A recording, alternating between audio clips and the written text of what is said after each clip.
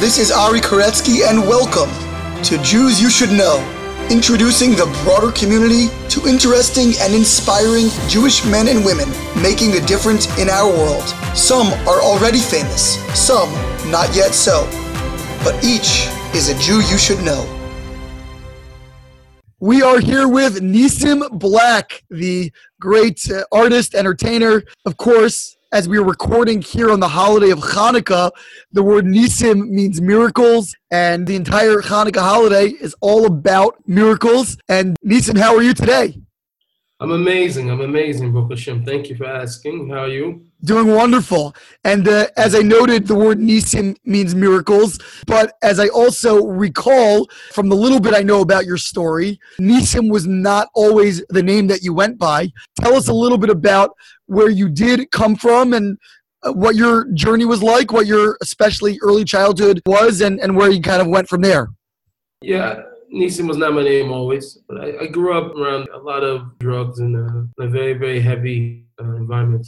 I remember, we were battled around by the FBI maybe when I was 8 years old, and I witnessed a lot of people, drug abuse and different things like that growing up. Me, myself, I started smoking pot by the time I was 9 years old. By the time I was 12 years old, I was already dealing with myself. So I just lived kind of fast and very early. I mean, safe to say, I still had loving parents. I mean, in the same degree that other people do, but it was a different world completely, and that love was reflected differently. This is in Seattle, Washington, South Seattle, Central District of Seattle, Washington. Earlier, then also we moved to South Seattle, and I mean, this was just life. This is the way I thought life was. The first introduction to religion was Islam. My grandfather taught me Quran. I prayed with him 5 times a day. I went to the mosque with him as a kid, and then when I was about 13 years old, a friend of mine really encouraged me to come to this hip-hop program that was happening at this place called the Union Gospel Mission. And I got really close to a lot of people there, and eventually I went to camp with them, and after this camp, it was like a missionary camp, I ended up becoming a Christian. And so that was sort of the story in at least my early childhood. And all throughout this time, I was still very into music. So the music thing was never going away. Was the music something that was natural, or was it something you were introduced to at the church group?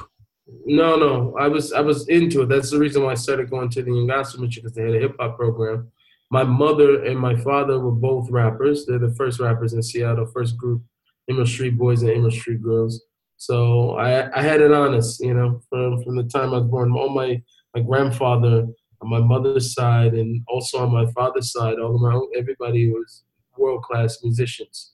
Even after my mother split with my biological father and my stepfather, who's my dad, who raised me, even him, when his uncles also too, and his grandfather too, world-class musicians, played with Quincy Jones and Ray Charles and things like that. So it was a very, very, very serious upbringing. My biggest passion always, even as a kid, was music. I love music. I love to entertain. If there was a camera, I jumped in front of it.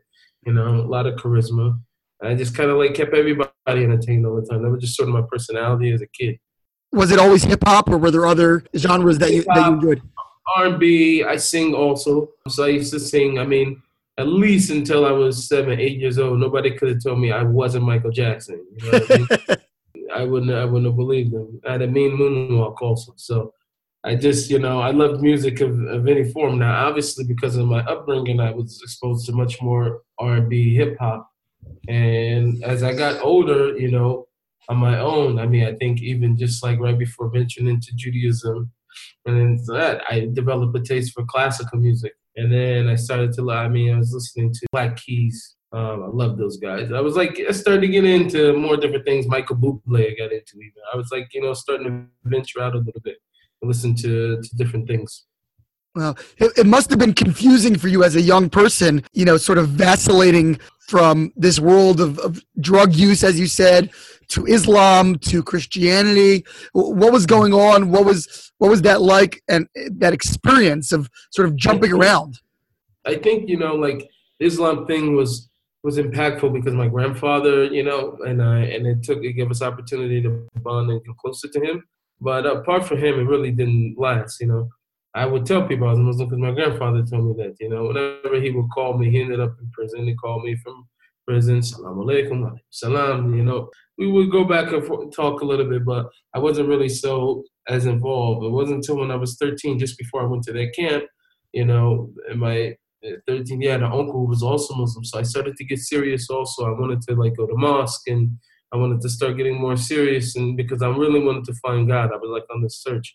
So when I ended up going to this Christian camp, the Young Gospel Mission, it was very, very impactful for me because then for the first time, I was a little bit more in tune with the idea that I wanted to know who God was.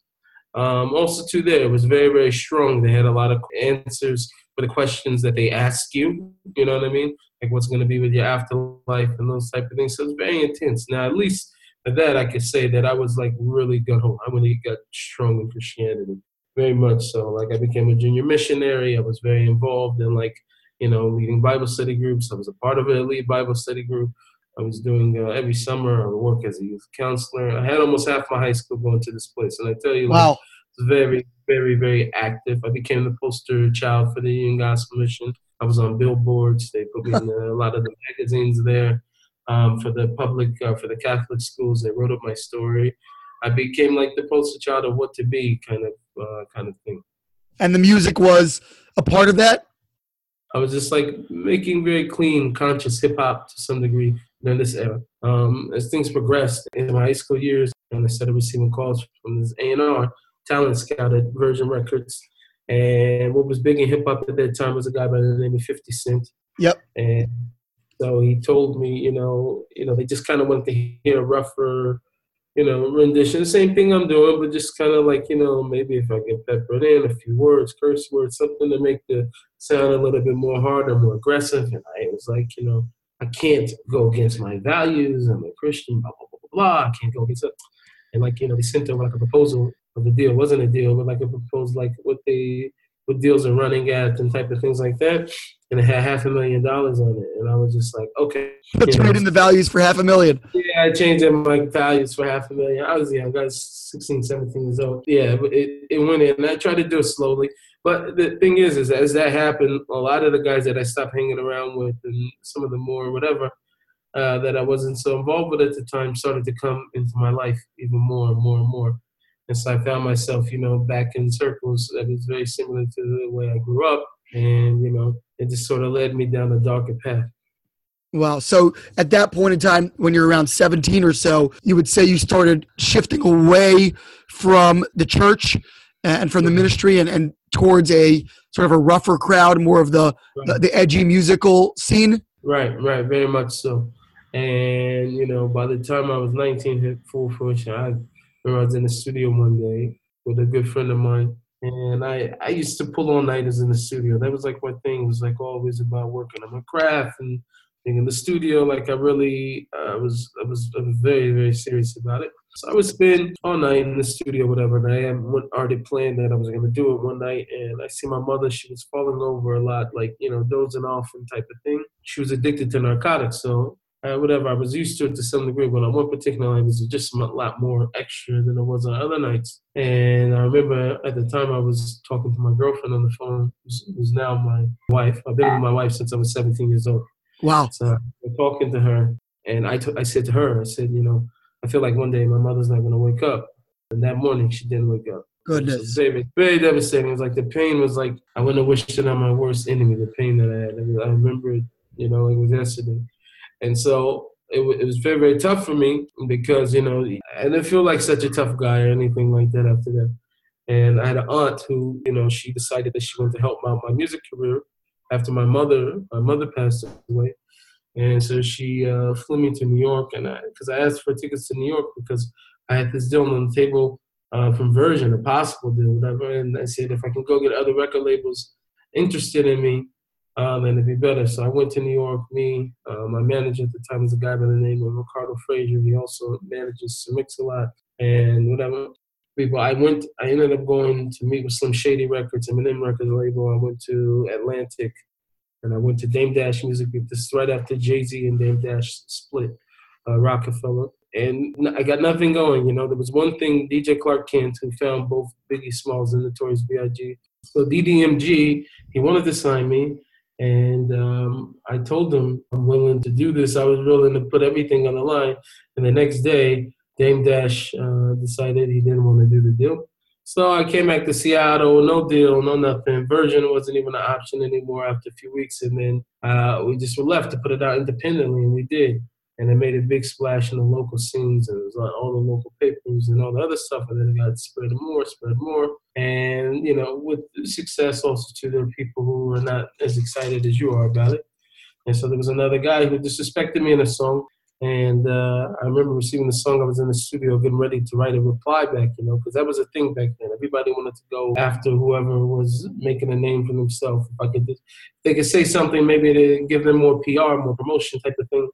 And so after he did that, I was in the studio getting ready to make a reply. My friends were just gonna beat him up, and then he won't make any more songs. It's So I decided to go with him, and we went and found the guy at a nightclub, and then we got into a brawl. And we thought that was it. I later on received a call from a friend who said that the police were looking for me, and I thought, for what reason? And they said that, I had a gun and I was shooting and blah, blah, blah. So I heard nothing from this. I didn't even have a gun on me. So I know it wasn't me at all. So I remember leaving out of the doors, and I ran, was on my way to my car, and I seen the police lights, flipping off the building. They were off the building reflect. So I started walking towards them. They weren't there for me. So I started walking towards them, and I seen it was a really good friend of mine who decided that he would go up and try to take the other guy's life.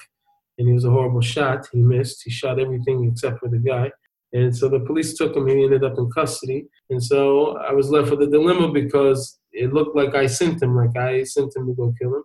And so because of that, I had to prepare myself also too. So in my mind, I'm thinking if I don't go kill these guys, they're going to come after me and try to finish the whole situation. So then I started crying, and all of a sudden I became very religious again. All of a sudden I started praying and talking to God. And after that situation, I got a phone call from the guy 3 days later, and there was opportunity. This was a miracle for me because nobody ever really calls to ask you if you're trying to kill him or not. So I was on the phone with the guy, and I was able to, put aside my pride and did the situation.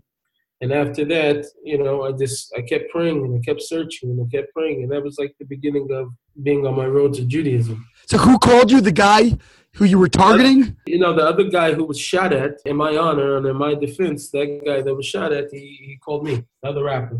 Just, to settle the score? Yeah, basically. He wanted to know also to himself, how much on guard he should be. After all, he should think that, his life could be on the line. He just got shot at, right?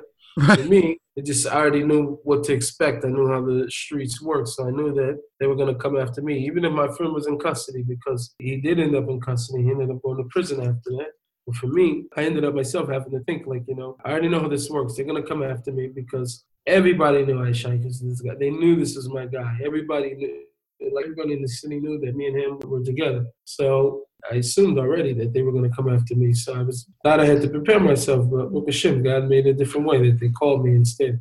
That's pretty amazing that the guy would try to settle it, sort of diplomatically, and that you were also. He wasn't so diplomatic on the phone, I'll be honest. It was very, very aggressive and very, very which was very hard for me also too, because even though I was praying and as bad as I didn't want the situation, it was still hard for me to take that role to be more lax and to dead my pride in order to make this. You're just raised with a lot of pride and a lot of ego and different things like that, that even if you really don't want to put yourself in such a situation where it could be your life at stake, you do it because of the pride. And that's what I'm saying. I said siyata d'shmaya at the time to put aside my pride because it was very unlike me anyway. Even with all the intensity of the situation and being afraid to be for my life, it still took a lot for me to put aside my pride on the phone. So at this point in time, you've got an independent record label going. You're gaining some popularity in the local scene and beyond. You went through this traumatic, really life or death kind of encounter, kind of a crossroads for you. Where did you go from there? So after that, I went to my living room. I didn't go nowhere else. And I kept praying. And day after day, I was seeking and searching. And I just randomly, I'm telling you, it just literally came from within that I started to have questions. I just started to have questions on Christianity and certain things. And what I did was I dug up Christianity from its root. You know what I mean? And that's how I discovered Judaism. It was completely that way because I already knew about Islam because of my grandfather, and I started searching again when I was 13 again, and right before I had that experience at the camp. And then when I had the opportunity, like I said, on my own to search, it was sort of, I bought a Quran also too. I wasn't just sticking with Christianity and then started going to Judaism. I bought a Quran also too, because I wanted to really find the truth, to give myself at least a fair chance. I didn't go outside the Abrahamic religions because it was never even a thought for me. It was like it wasn't on my radar, it wasn't in my, but I at least wanted to see what the truth was. And so I started ordering books, and I would, like I said, dig up Christianity from its root. And I was maybe 7-8 hours every day. This is what I was doing with my life, just trying to find the truth. And in between this, like, I started to find so much information out. The biggest thing that hit me first, that kind of like gave Gilui to the thing so much, was like the Christian holidays. And when I found out, that they were pagan, and not only that, they didn't even have anything to do with the Christian text, even, you know what I mean? So I started to dig from that standpoint. I started to sort of reveal all those things. So from there, I started investigating. And in both stories, the Jewish people are there. You know what I'm saying? Or Sinai is there. The whole, everything. So it started to make me think, and I thought, I grew up also too in a Jewish neighborhood, Seward Park in Seattle, Washington. Oh, wow. Did you know Jews growing up? No, I didn't know anybody. I did. The people that I did know, they went to my elementary school.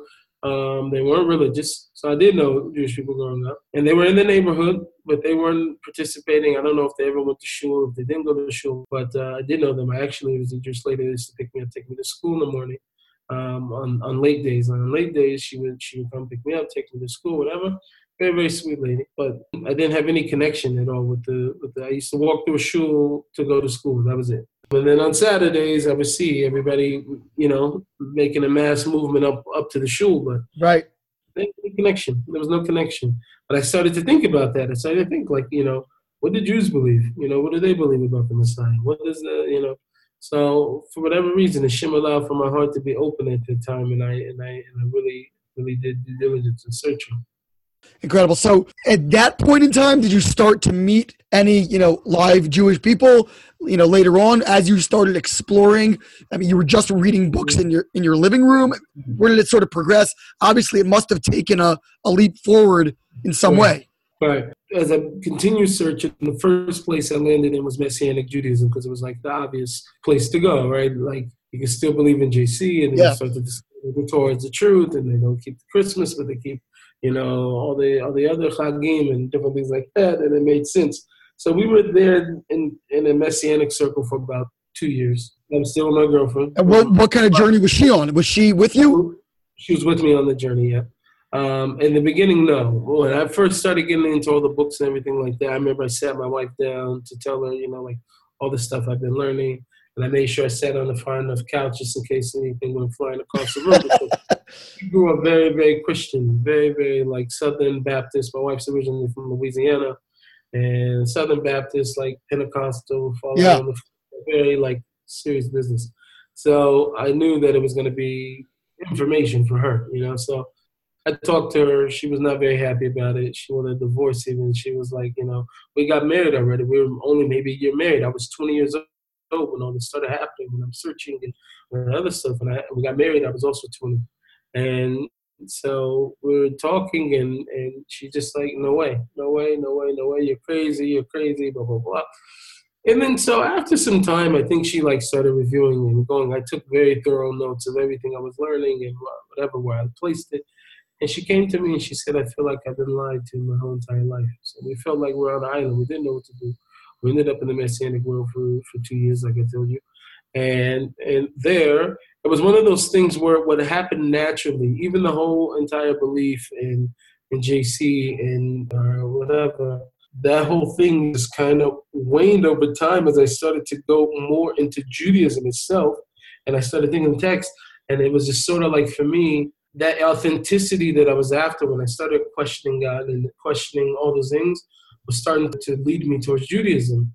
Because what I wanted was, like, when I read the Bible, I remember I told God, like, after all this stuff was fine, I was like, I don't want any outside influence. I said, God, I just want to start over. I'm going to read the Bible from cover to cover, And I only want to look for your character. I want to know what you love, what you hate, what you reward, what you punish. I want to know you. So that was the way I went. And I read all of Nach. I went through Nach twice, like a book, And I was just searching. And I think the most impactful thing for me, which as far as Judaism came, is like when I started to realize that all the different pasukim that are inside the Navi, they talk about, the words of Manucha that Hashem gives over to the Jewish people and comforting and all the promises that he gives. Like, it started to make me feel like, wow, I'm outside of this. It's not talking about the church. It's like for the first time I'm able to chab.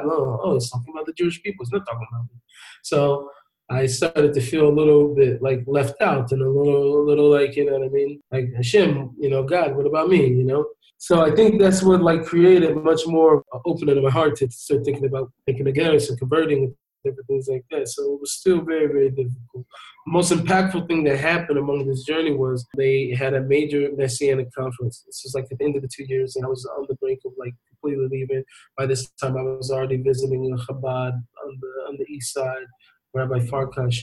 And I would go to him, once a week, me and my brother-in-law would. And I ended up going for a meeting before they had this major conference, and all these places were going to come to Seattle from LA, New York, wherever it was that there were Messianic, they were coming to Seattle for this conference. And one of the things they told us in prepping for this conference was, whatever you do, don't talk to the Orthodox rabbis that are in the lobby, don't say hi, don't say Shabbat Shalom, don't say, this type of thing. They didn't want us to make any interaction because they only want to pull you away from JC and blah, blah, blah. So we decided, me and my brother-in-law at the time, was all my best friend, we decided that we would go to the conference there, but instead of going in, we hang out with the rabbis. So we hung out with one of the rabbis there was Michael Skoback of Jews for Judaism in Toronto. So I was able to bounce questions off about these situations, and after that, I never went back to the place. What was going on with your music during this tumultuous period? So very, very interesting, because this was right around 2009 when this happened. I just released my last record. The name of the record was Aliyah, actually. Interesting. I'm Messianic. So I put out that record with the idea was, and there's an amazing thing what Hashem does, because I wasn't even Jewish, but I told my business partner at the time, I said, this is going to be my last album, and I don't want any money from it or anything like that, you know what I mean? Just, I don't want to perform on the Shabbat and Yamim Tovim. This is it. This is what I want. So they agreed, whatever, they take me personally. And the album literally blew up internationally and whatever. And I was on MTV. The first single was on MTV. All this was happening during this time of my Messianic period, going into Judaism at the very end. And so I found myself, and that year, even also too, I gave up, the budget. I was working a job, and I got 4 raises in 1 year of this job. So I wasn't hurting at the fact that I didn't take anything from the record either. What job were you working? So I was working in property management. It was a good gig, but ultimately, you have to find out, it wasn't for me. I was supposed to be lighting up the world with music and songs. It was very, very, the people there were very nice, very respectful, and things like that. So very awesome. So at that point, I guess you continued through Chabad towards a conversion. You were kind of set on really going all the way. Right. It wasn't through Chabad by this time. My biggest hang-up after this, after meeting Rabbi Skoback and all that other stuff, was like we did want to convert. After I decided that I wanted to convert all this stuff, I realized I hadn't met any black Jews, Yep. And I remember I was checking out the groceries one day, and I was on the self-checkout. And then all of a sudden I heard, Shabbat Shalom, brother, like type of thing from behind. Turned around, it was a black Jew. And his name is Yaakov Lenin. We actually became a good friend of ours, and he invited us for Shabbos back into a park in the neighborhood I grew up. So I was like a block away from the house I grew up. Right for Shabbos. And after him, another person invited us, and another person invited us. But we started to have friends inside the Orthodox community. And my wife came to me and said, "You know what? I want an Orthodox conversion, blah blah blah. Basically like type of thing. You're coming or you're not, whatever." And so we ended up into the community. We were there for 2.5 years. It was me, my wife, my sister-in-law, and my sister-in-law was married to my best friend from kindergarten. So it was all 4 of us. We moved in. And they also converted? They also converted the same day, double wedding. No way. Unbelievable. What a party. That's incredible. So fast forwarding a little bit, I believe that you moved, speaking of your last album as as a messianic aliyah. I think you yourself ultimately made aliyah. Is that correct? Yeah. We did actually. 2 years ago, me, my wife, and also my brother and sister-in-law, we all moved to Eretz Yisrael, to Yerushalayim, us and all our families. Incredible. Is your brother-in-law, sister, are they also into music? Yeah, so that was the whole story. There's my brother-in-law, my best friend since kindergarten, Yosef Brown. He actually wrote my biggest hits, Fly Away, Million Years, and stuff like that. And he also does production. So we do production together and we write the songs together. So it's very much so like it's a team. It's a team. And we were doing this back in the day. Before we came into Yiddish, we produced songs for The Game and The Young Buck from G-Unit, 50 Cent's cover. And so we've been doing this for a long time together. So the fact that we were able to get into Yiddishkeit together, everything. So it's amazing because the camaraderie that we have, we're able to take it from being in that world and then being able to be in this world. It's a very huge thing to be able to do that with the same person. Yeah, I'd say that's quite unique. I mean, many people go on their own journey, but usually it's a solo venture. To bring your closest compatriot from a previous iteration of your life into and through that whole journey with you, I think is quite unique. So Nissim, bring us up to date with what's going on today. First of all, I'm really curious. You mentioned, not having met other African American Jews. Was that an obstacle as you really got into the community or as you moved to Israel? I guess there's probably a lot more in Israel with the Ethiopian Jewry that's there. What's been that experience like, and what are you up to now? That's a very good question. So the truth is that it's interesting because the African American thing, it was something in my head, but I mean, to some degree, it was still like a little bit of a mental block. But I don't think it stopped me inside. My heart was like burning on fire to come closer to Shem and to join Klal Yisrael. So I don't think it would have really been a hindrance. I didn't experience myself any like racism or anything like that, prejudice that I didn't feel, at least, nothing that I would have contributed to being because of color of my skin. Maybe some things people are like, a little leery about Garyim or people that are in the process because they don't really know and whatever. They don't really know how people feel towards Jewish people, those type of things. But I never felt like I experienced that, even when I moved here to Israel. That's heartening to hear and encouraging to hear. What about any backlash from your family of origin? As your grandfather, your uncle, the people that were Muslim, the church that you were involved with, did they reject you, all of those different people, or have they continued to embrace you? I don't think so. I mean, I think for my family in the beginning it was very hard. They're like, maybe joining a cult, especially my wife's family. It was like, at the beginning, especially in the Messianic era, because everything's still very undefined at that point. And then by the time we came into Yiddishkeit, and like my family that does follow, they definitely are proud of me. They're proud of the steps and whatever I've been able to do in the world, that they're watching me from afar. There's not a constant relationship there to where we're always in constant communication. So to know, how everybody feels on a daily basis, I don't know. But since there's not so much of a relationship there, then we, like I said, we sort of just deal with the situation from a distance to some degree. Right. And just bring us sort of to a full circle over here in terms of musically. What was that transition like? Was it difficult as you were becoming Jewish and so forth? Was it difficult to transition your music into a new Jewish sort of setting, or I guess sort of genre in a sense? How did that translate? Were there any major breakthroughs? And obviously you're still practicing. That's your career still today. So of course it seems like it was successful. Tell me a little bit about that. Well, I think for me, I think it's important, and I say this as a klal, really, for anybody who has a gift or talent, especially in entertainment. When you come into Judaism, there needs to be a time where you're into it, you're not involved, really. And that's what I did after I released Aliyah. Whatever, I was finished with music for 2 years. I wasn't rapping. I wasn't. I thought I was done for the rest of my life. I wasn't interested. It was hard for me because my heart was burning for Hashem, and I wanted to come closer. And so. But the 2 years or whatever, 2 years, 2.5 years that I was able to get away from it was very, very important for me, in the fact that I was able to some degree become nullified to a new entire way of thinking, a new culture, and to learning and to being able to absorb. I was able to do that without holding on to what a lot of people do. I say is like, when you could come to Judaism and you could come to Yiddishkeit, it can be very intimidating because there's a lot of things you don't know. So much information to acquire. A person feels like, and sometimes you feel like in a little amount of time, especially if you have to go through conversion. I have to acquire so much information and things like that. And I see what happens a lot of times, usually to some degree, a backlash of like this prideful feeling of like holding on to the things that I do know, because I'm very comfortable with the things that I do know.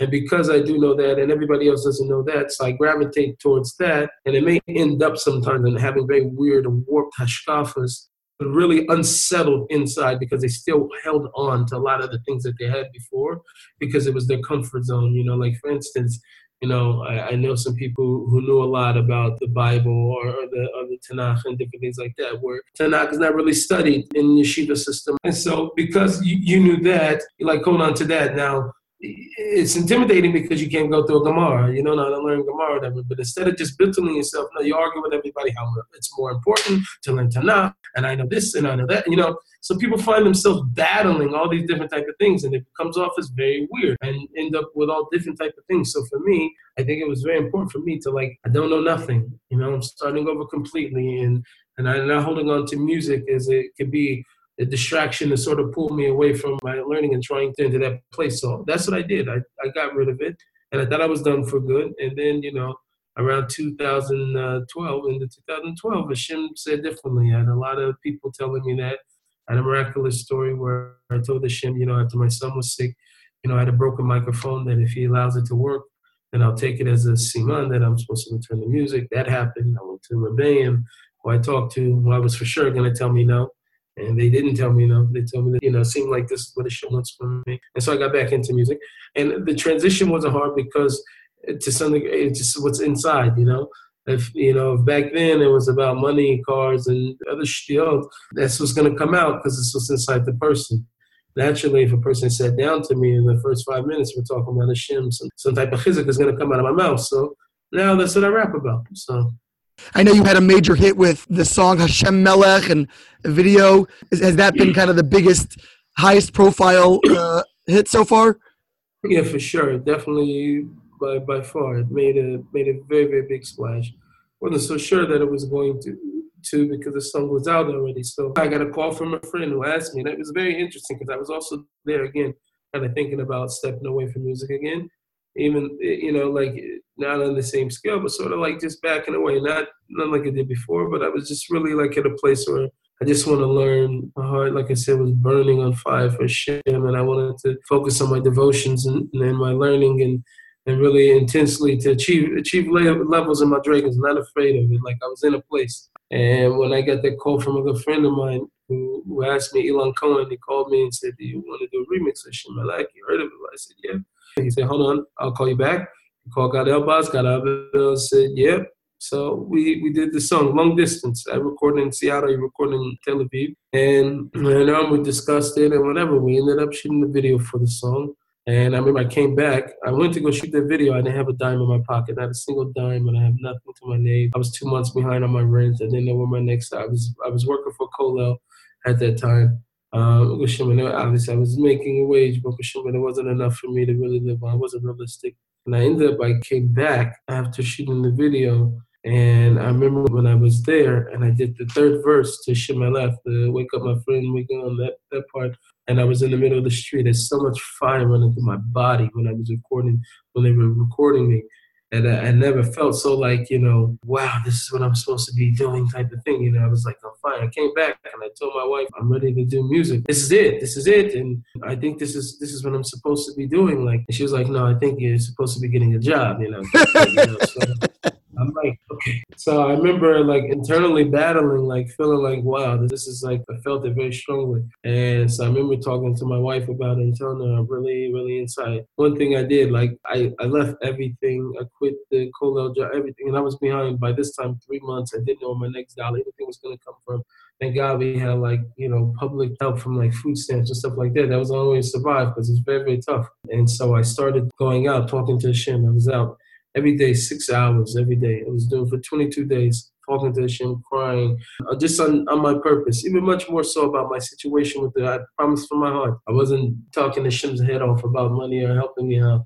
I was talking to him about being able to affect Klal Yisrael, these things I was seeing inside my heart and dreams, everything. Everything was very wise, very Ruchni time right there. And on day 17, Hashem Melech came out. I got a call from Gad Elbaz. He said, Achi, we made a hit. It was like huge. It exploded. And I didn't have internet. I didn't know what was going on so much with the song. And after that, I started getting calls from all over the world to come and give people chizuk. And Baruch Hashem, I've been on the road ever since. Unbelievable. What's the next chapter for you, Nissim? Where are you going from here? Next chapter is very, very interesting. I haven't really opened it yet. Right now, I'm in the middle of writing my book. It's an autobiography called Miracles in Darkness. When's that coming out? When it's finished. I mean, I wish I knew. I don't have a date for it. But Baruch Hashem, I've been very active working on it every day. So it's sort of become my heart right now to get this book finished. I mean, I'm very young still. I'm only 31, which is hard for me to say. I mean, since I got past 30, it's been hard for me to say my age. Anyway, I want to be able to try to convey and give over some of what I was feeling throughout the process. I think one of the songs that I have that conveyed that the most was A Million Years.